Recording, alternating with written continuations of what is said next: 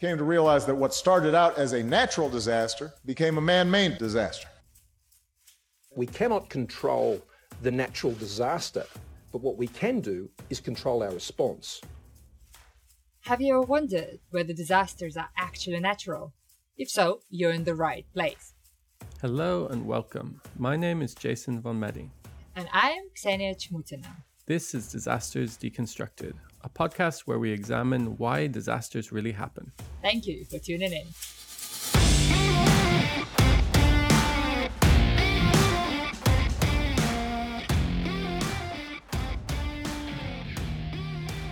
Hey Ksenia, how are you? Hello, I'm good. How are you? Good. Welcome back, everybody. I was looking yesterday in Florida, the open access journal system that the library supports here. I was just kind of looking around, seeing what journal options were available locally, like with no fees, so that had support from the libraries. And I came across this really cool one that was out of College of Medicine at FSU. And they have an annual, and they put it together like a magazine. It's all people in the health field, but it's arts. So it's their creative publishing from health practitioners and researchers. Oh, wow. So poetry and art, like prose, and it's really cool. And it just got me thinking. I know you all have done something like that as well with the, what was it, the magazine that you all were making? Yeah, the Feminist Cities, yeah. It was something like that, but wouldn't that be cool, something for people in disaster and hazard studies to have a creative outlet like that? It would be amazing. It's not something we entertain enough or encourage each other to do enough. And something I'd love to do this year. I used to write really, well, some people would say really bad songs. I thought they were good songs. Maybe we can have some sort of a poll sometime and I can publish an old song. The lyrics were full of teenage angst. Yeah, but, okay, sure. We can indulge you and then laugh forever. Exactly. But I would like to figure out a way to do something very different. Because I do plenty of more journalistic writing, but it's important, some sort of creative outlet for people who are in really serious, heavy fields, right? Totally. And we know we have lots of people who are actually super creative. Isabella Tomasio, of course, comes to mind immediately, right? She writes amazing poetry in 3 languages as well. And Sneha Krishnan as well. A few other people. We talked to quite a few people who actually do creative stuff on the podcast. I'm working on this edited volume with Ricardo Fuentealba and Daniel Rivera. And you're writing the chapter for us, of course, yeah. And we've got a few really, I'd say wacky entries in this edited volume where we invited people to write photographic essays or poetry. So it's not just going to be all academic. It'll be nice to just have a dedicated volume that would allow people to express themselves, or maybe not even a volume, a kind of a conference, which would be based on creative outputs, right? Rather than normal academic, normal in quotation marks, academic papers. Yeah, something for us to think about. And in fact, in today's episode, we're going to talk about the role of art in bringing solidarity, right? And talking about disasters and just narrating disasters. And I'm loving our conversations about solidarity and anarchism and activism so far this season. Talking of activism, this summer I went to South Korea for the first time, right? And it really hit me how little I actually knew about activism and resistance there, or even disasters, And so it's been absolutely fascinating to learn and to see really very different kind of activisms, I'd say, right? And also acts of resistance to state violence. And so I'm really excited that we get to talk about this today. I don't think we've discussed South Korea at all on our podcast before. And as always, perfect guest, yay. So joining us today is Dr. Aram John. Aram holds a PhD in theater and performance studies from the University of California, Los Angeles. Her training consists of a thorough ground in the history of theater and performance, and her work takes a transnational approach to 20th and 21st century Asian and Asian American cinema, theater, and performance. Aram is currently working on an upcoming book on the aftermath of the Sewol ferry disaster. We will talk a lot about this today. So thank you so much for joining us today, Aram. Hi, everybody. Thanks so much for having me on the podcast. I'm very honored to be the first person talking about South Korea and disasters. Yay. Welcome. Yeah, this is great that we spent some time with you, Ariel. So your research on theater performance is really fascinating and a bit of a departure for us and probably a lot of people that research disasters to think about this. So I was hoping we could start off by asking you to tell us a bit more about your work and how you came to research and especially connecting the history of performance and theater to everyday struggle. Yeah, so actually, for my doctoral dissertation, I wrote about something completely different. It wasn't about disasters or struggles at all. But then one day, actually on April 16, 2014, I was in LA and I was a doctoral candidate working on my dissertation. And I was looking at my Twitter feed and I saw this news in the late evening. It was late evening in Los Angeles that a ferry had sank in southwestern coast of South Korea. But then I read this headline that all the passengers on the ferry was rescued. So first I was very alarmed, but then I was very relieved to see the news headline. So I said, oh, okay, that's great. And then I went to bed. But then when I got up the next morning, I found a very different news headline saying that 304 passengers perished on the ferry, and among them were 250 high school students. And so I was absolutely horrified. I couldn't believe what I was reading. And I could also see on my timeline live footage of the ferry sinking bit by bit. And I felt so helpless. I think numerous South Koreans watching the news also felt very helpless that there was nothing we could do. The ferry was sinking, but there was nothing we could help. And so there was this anger and outrage from the people for asking why weren't they rescued, promptly? Why wasn't there a rescue team? And so in the aftermath of the disaster, there was all this commotion about asking what happened, why did the ferry make a turn, why did it start to sink? And then people started wearing these yellow ribbons on their clothes or on their bags to commemorate the victims and to mourn the victims. And I thought that's very interesting. And people are using these yellow ribbons to mourn the disaster. And because performance studies is this very broad umbrella term, which looks at all human actions from ritual to play, performance, street protest, I was fascinated to see the people having this kind of collective action of wearing the ribbons. And then a few weeks doing street protests in South Korea, but also in diasporic communities. So I could see the people protesting in American cities where there's a large Korean American community. And so I thought, okay, this is really interesting to see the people take action, wearing yellow ribbons, protesting on the streets. But even at that point, I wasn't really thinking about documenting or writing about it. But then slowly, after a few months, I could see artists and activists creating street performances. For example, on the day of the college entrance examination, which is always in mid-November, the people laid out 250 book bags on the city square because 250 students had passed away. They were thinking about if they were alive, this could have been the day that they were taking the tests for their college admissions. And so the people were thinking about ways in which they could represent and also mourn the victims through the medium of performance. And this was also when the Park Geun-hye administration, the former South Korean president, was censoring and also surveilling the victims' families and supporters. So it was a very dark time in South Korea.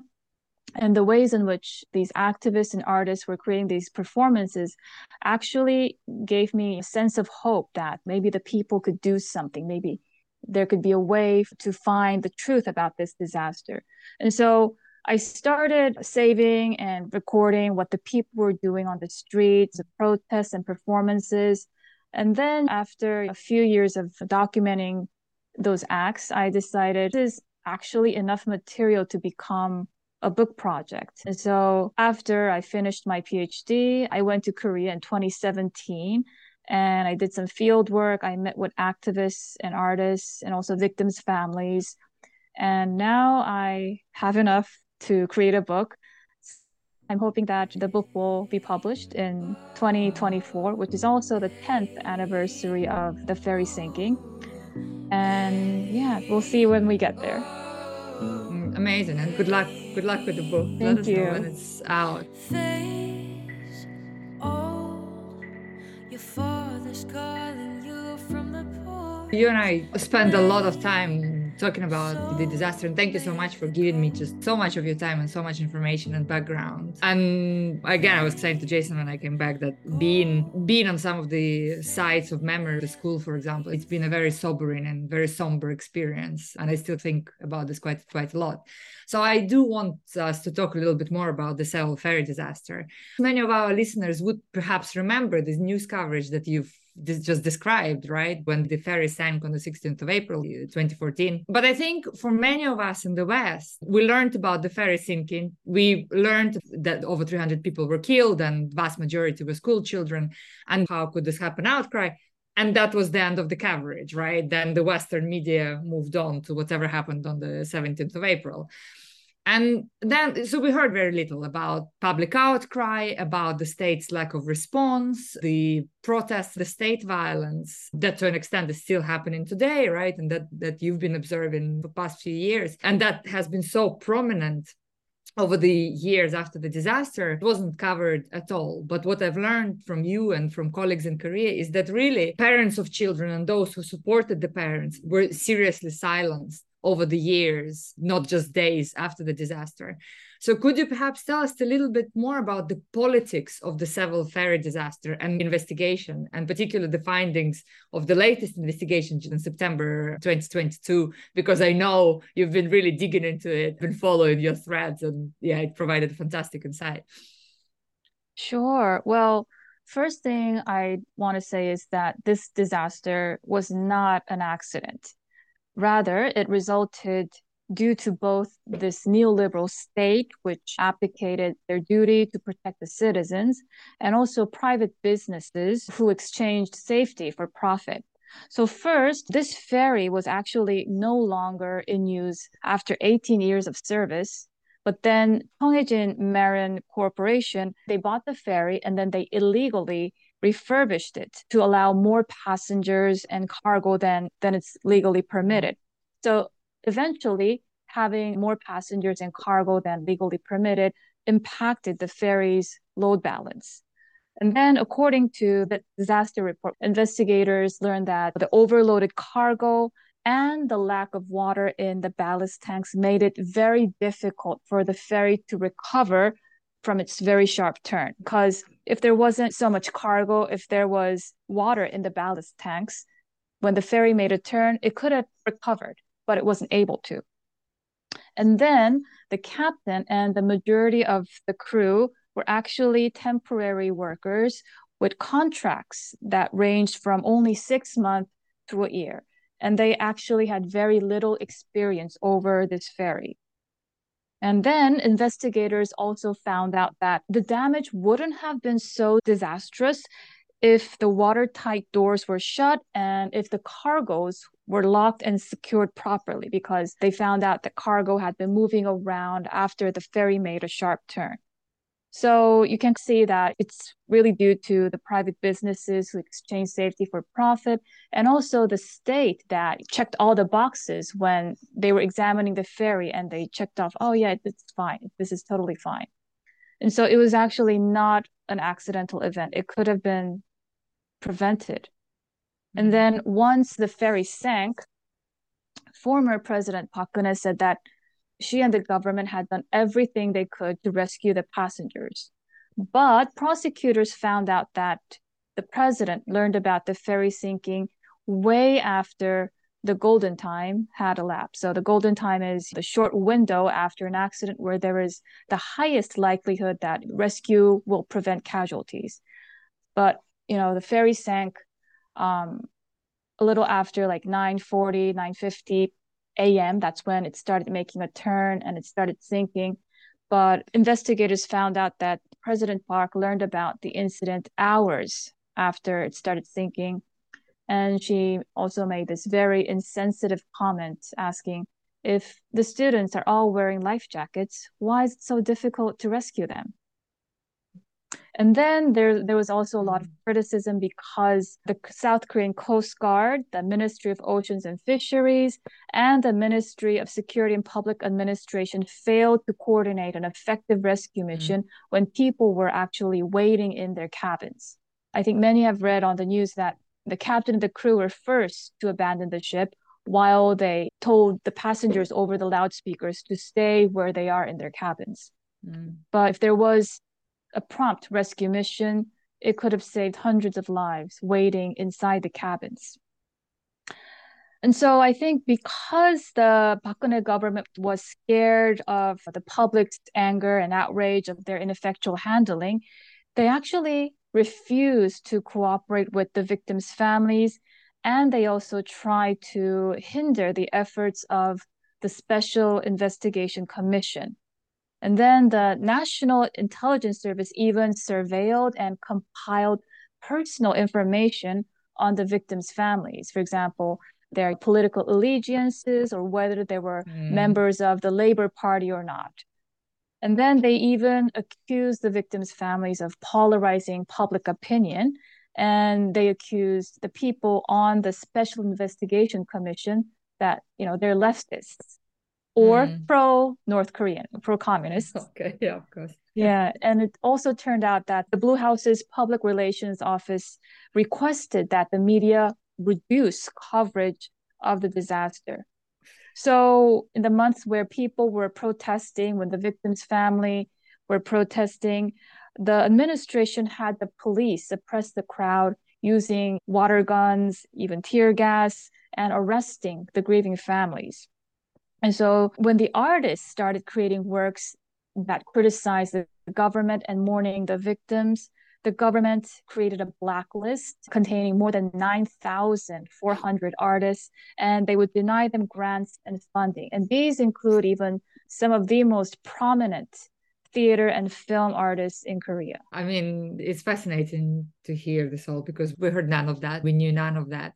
And just seeing the power and integrity within which the parents continue to protest, right? And the support from the society that they've been getting. And the backlash from the government is really quite fascinating. I don't know, South Korea is seen like this ideal place almost where no violence ever happens. But then, of course, recently, there was the Halloween crowd surge as well, which again exposed lots of things that we don't think about. And I really like how you said that it's in exchange, the safety was exchanged for profit. It's just such a brilliant example of disaster capitalism that we talk so much about. Yeah, the corporation that bought and illegally refurbished the ferry, I actually read that in 2013 they earned $500 million in profit, but they only allocated 0.01% of that sum on safety training for the staff and crew. What could go wrong, right? Exactly, yeah.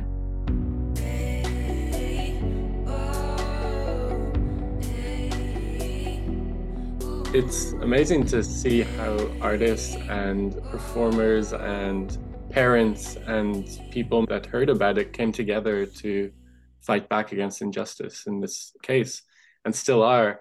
And Ksenia told me a lot about this when she came back and about your research. And in one of the papers that we're going to provide a link to in the show notes, you discuss how performance represents or can represent something that defies explanation because we don't know how or why something happened. And in this case, it seems like so much information was hidden or obscured by those responsible for this disaster. And you talk in this paper about Yellow Ribbon's talent show, Namsan Arts Center, From Pluto, and the Camino de Ansan pilgrimage. And in these performances, parents and activists are striving to represent the unrepresentable as they attempt to document the sinking and to achieve justice and memorialize victims. So it seems like the cultural and political conditions maybe created this urgency for artists to express their opinions. And like you said, they're facing a lot of backlash and censorship and consequences for doing this as they try to mourn the victims. So do you think that this kind of performance can challenge the discourse? And have you seen it challenge the discourse and contribute to social change? I definitely think there is an impact because we might think that the impact of theater or performance and their contributions to society it might not be seen immediately. But when audience members see the mothers performing on stage, they're reminded of their pain and their trauma. And they can also resonate with their depression and the helplessness that they felt when they were watching the live news feed of the ferry sinking. And I really do think that audience members will be encouraged to pay more attention to the special investigation or even attend the family's future activities. And one of the things that I thought was important was after the ferry capsized, mainstream journalism and media in South Korea really focused on stuff like the legal punishment sentenced to the captain and the crew, or how much money, how much compensation the victim's family would receive from the government. They rarely investigated the systemic causes or conditions surrounding the disaster. When the people read something like, oh, the ferry's captain was sentenced to life, or the victims' families received financial compensation, they might think the Seoul ferry disaster is an event that's been concluded. But actually, it's not an event that's concluded. The families are still struggling for justice. And so by watching a performance where the families are speaking about the aftermath of the performance in their own words, in their own writing, I do think that it actually becomes a very valuable kind of public memory archive for the people, because those kind of stories, those kind of testimonies are rarely visible, rarely seen in mainstream Korean media. And also, I think what's very valuable about these performances is that the mothers of the victims, they have their own theater troupe and they perform on stage telling the stories about their children and the aftermath of the disaster. And in many ways, I think they're actually expanding motherhood politics in South Korea, because they're stepping outside of conventional mourning and they're trying to transform their grief into political activism. And so in many ways, although their craft might be seen as gendered, I see them as active justice warriors, resistance fighters who are speaking for their children and also expressing energy along with their activism. Positive energy is something that we've been trying to, I think, unpack a lot on this season, because we talk about solidarity. We keep coming back really to the idea of hope, I think, in all of our seasons, because it seems like without solidarity, without hope, social change isn't possible. And I was wondering, we're talking about performance when we met in Korea. I was wondering to what extent you felt that the artists actually mobilized, and how did that mobilization happen? How did they support the families with these acts of solidarity? So I think many artists centered not only the trauma of this disaster, but the lived experiences and wishes of the families, especially the mothers. And they centered their goals and ethics of consent to promote witnessing rather than creating a spectacle out of the mothers. So when you're watching these performances, it feels like you're witnessing their trauma, you're witnessing what they went through, rather than a spectacle as if you're in a zoo. So in many ways, I think the artists did a good job of representing the disaster and also the mother stories. And then they also linked together the acts of remembering this tragedy and their victims to the political work of demanding government accountability and redress. And ultimately, for the victims' families and the activists, they're trying to endeavor a way to create a safer and more caring society, because we want to prevent that this kind of disaster never happens again. Although we have seen preventable disasters happening from time to time, their ultimate goal is to create a safer and more fair, more caring nation and society.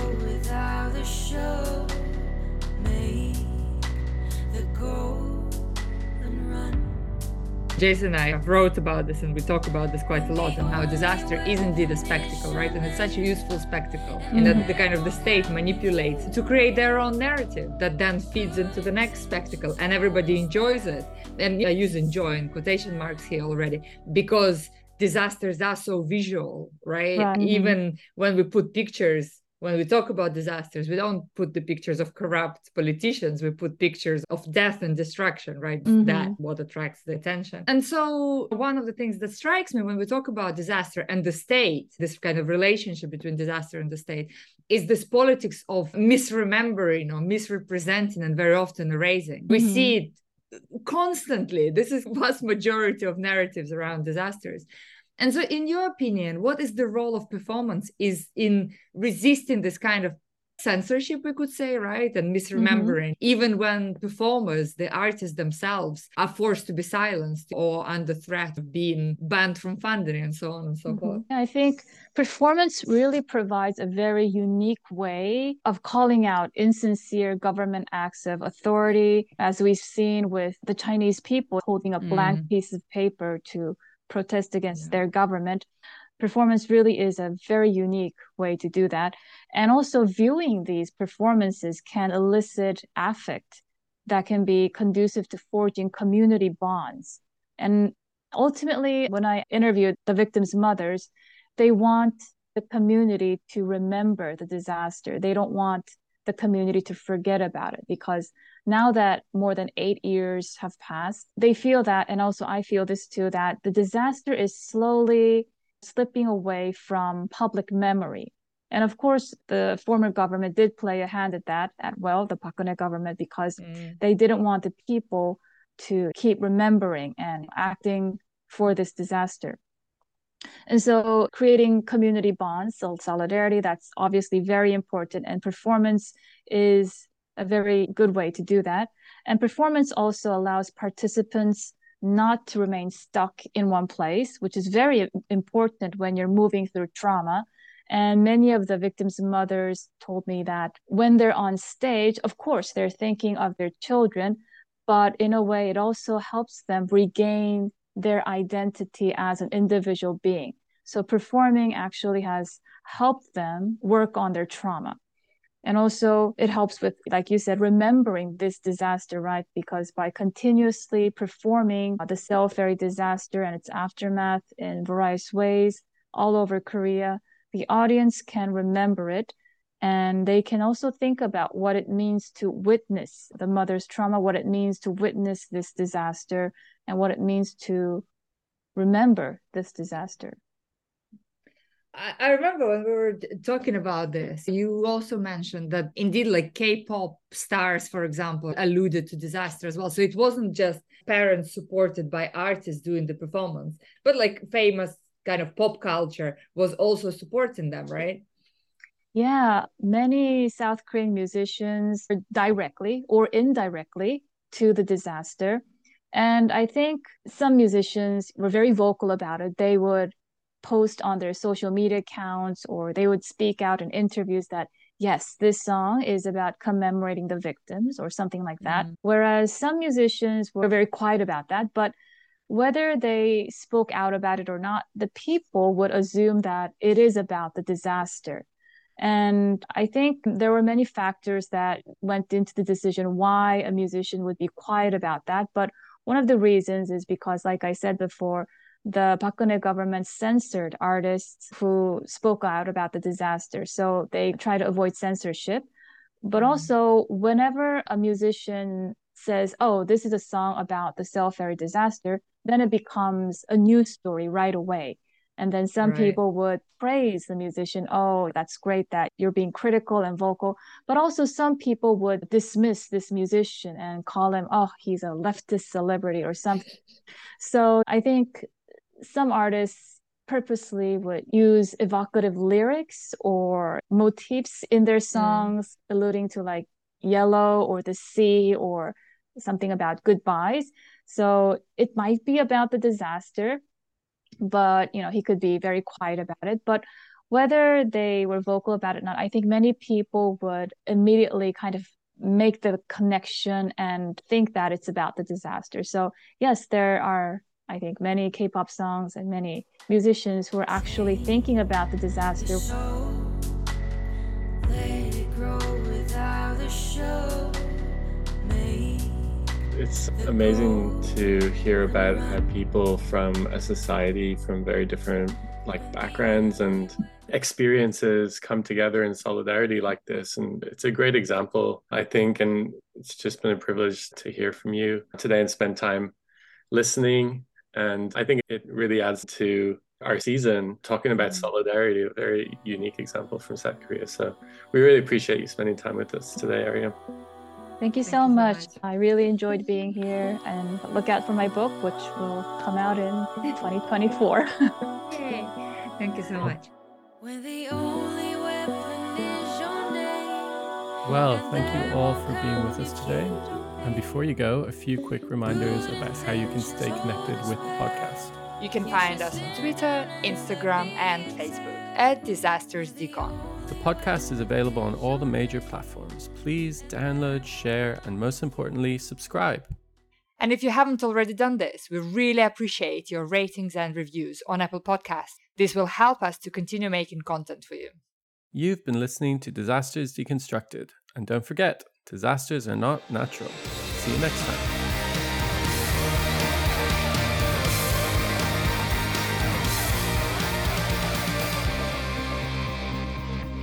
You have been listening to Ksenia, Jason, and me, Aram Jung, on Disasters Deconstructed podcast.